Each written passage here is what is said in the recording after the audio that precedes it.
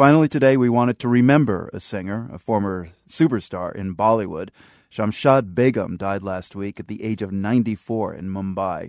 The world's Adeline Sear has this appreciation. Shamshad Begum was one of the earliest singers of Bollywood films, becoming a superstar during the golden age of Indian cinema, the 1940s and 50s.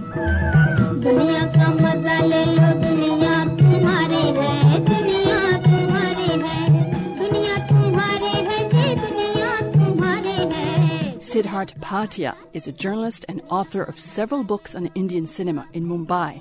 He says Begum's role was to synchronize her voice to the many pretty faces in Bollywood who could dance but not sing, or at least not sing as she could. In Indian cinema, the songs are usually sung by the singer who is not on the screen. And in fact, Begum never appeared on a movie screen. She came from a conservative Muslim family, and even though at the time on-screen Muslim actresses were a big deal, Begum's father wouldn't let her join their ranks. And yet she would become a voice Indian audiences became very familiar with from the time she was discovered by a music agent at age 13. Shamshad Begum's voice was a very rich and what was called an open voice. Her voice had tremendous throw. It is said that she stood somewhat further from the microphone because she threw her voice very effectively.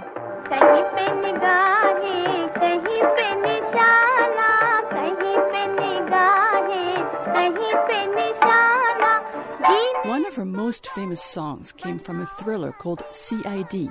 Think CSI Mumbai, 1956, which we're hearing now.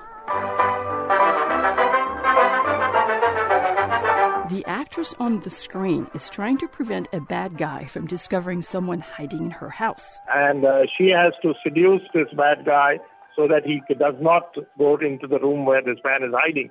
And that song is done in a very playful, almost seductive way, which Shamshad Begum was very well known for. It's a dance on the screen.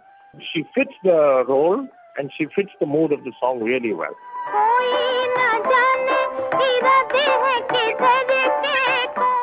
When Begum died last week, journalist Siddharth Bhatia says there was an outpouring of affectionate remembrance.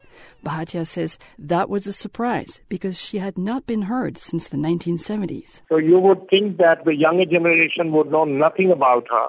But thanks to YouTube and so much more on television, she's quite popular. Many of her songs have been remixed and have become dance numbers.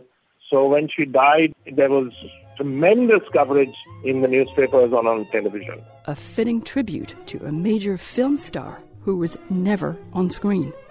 For the world, I'm Adeline Sear.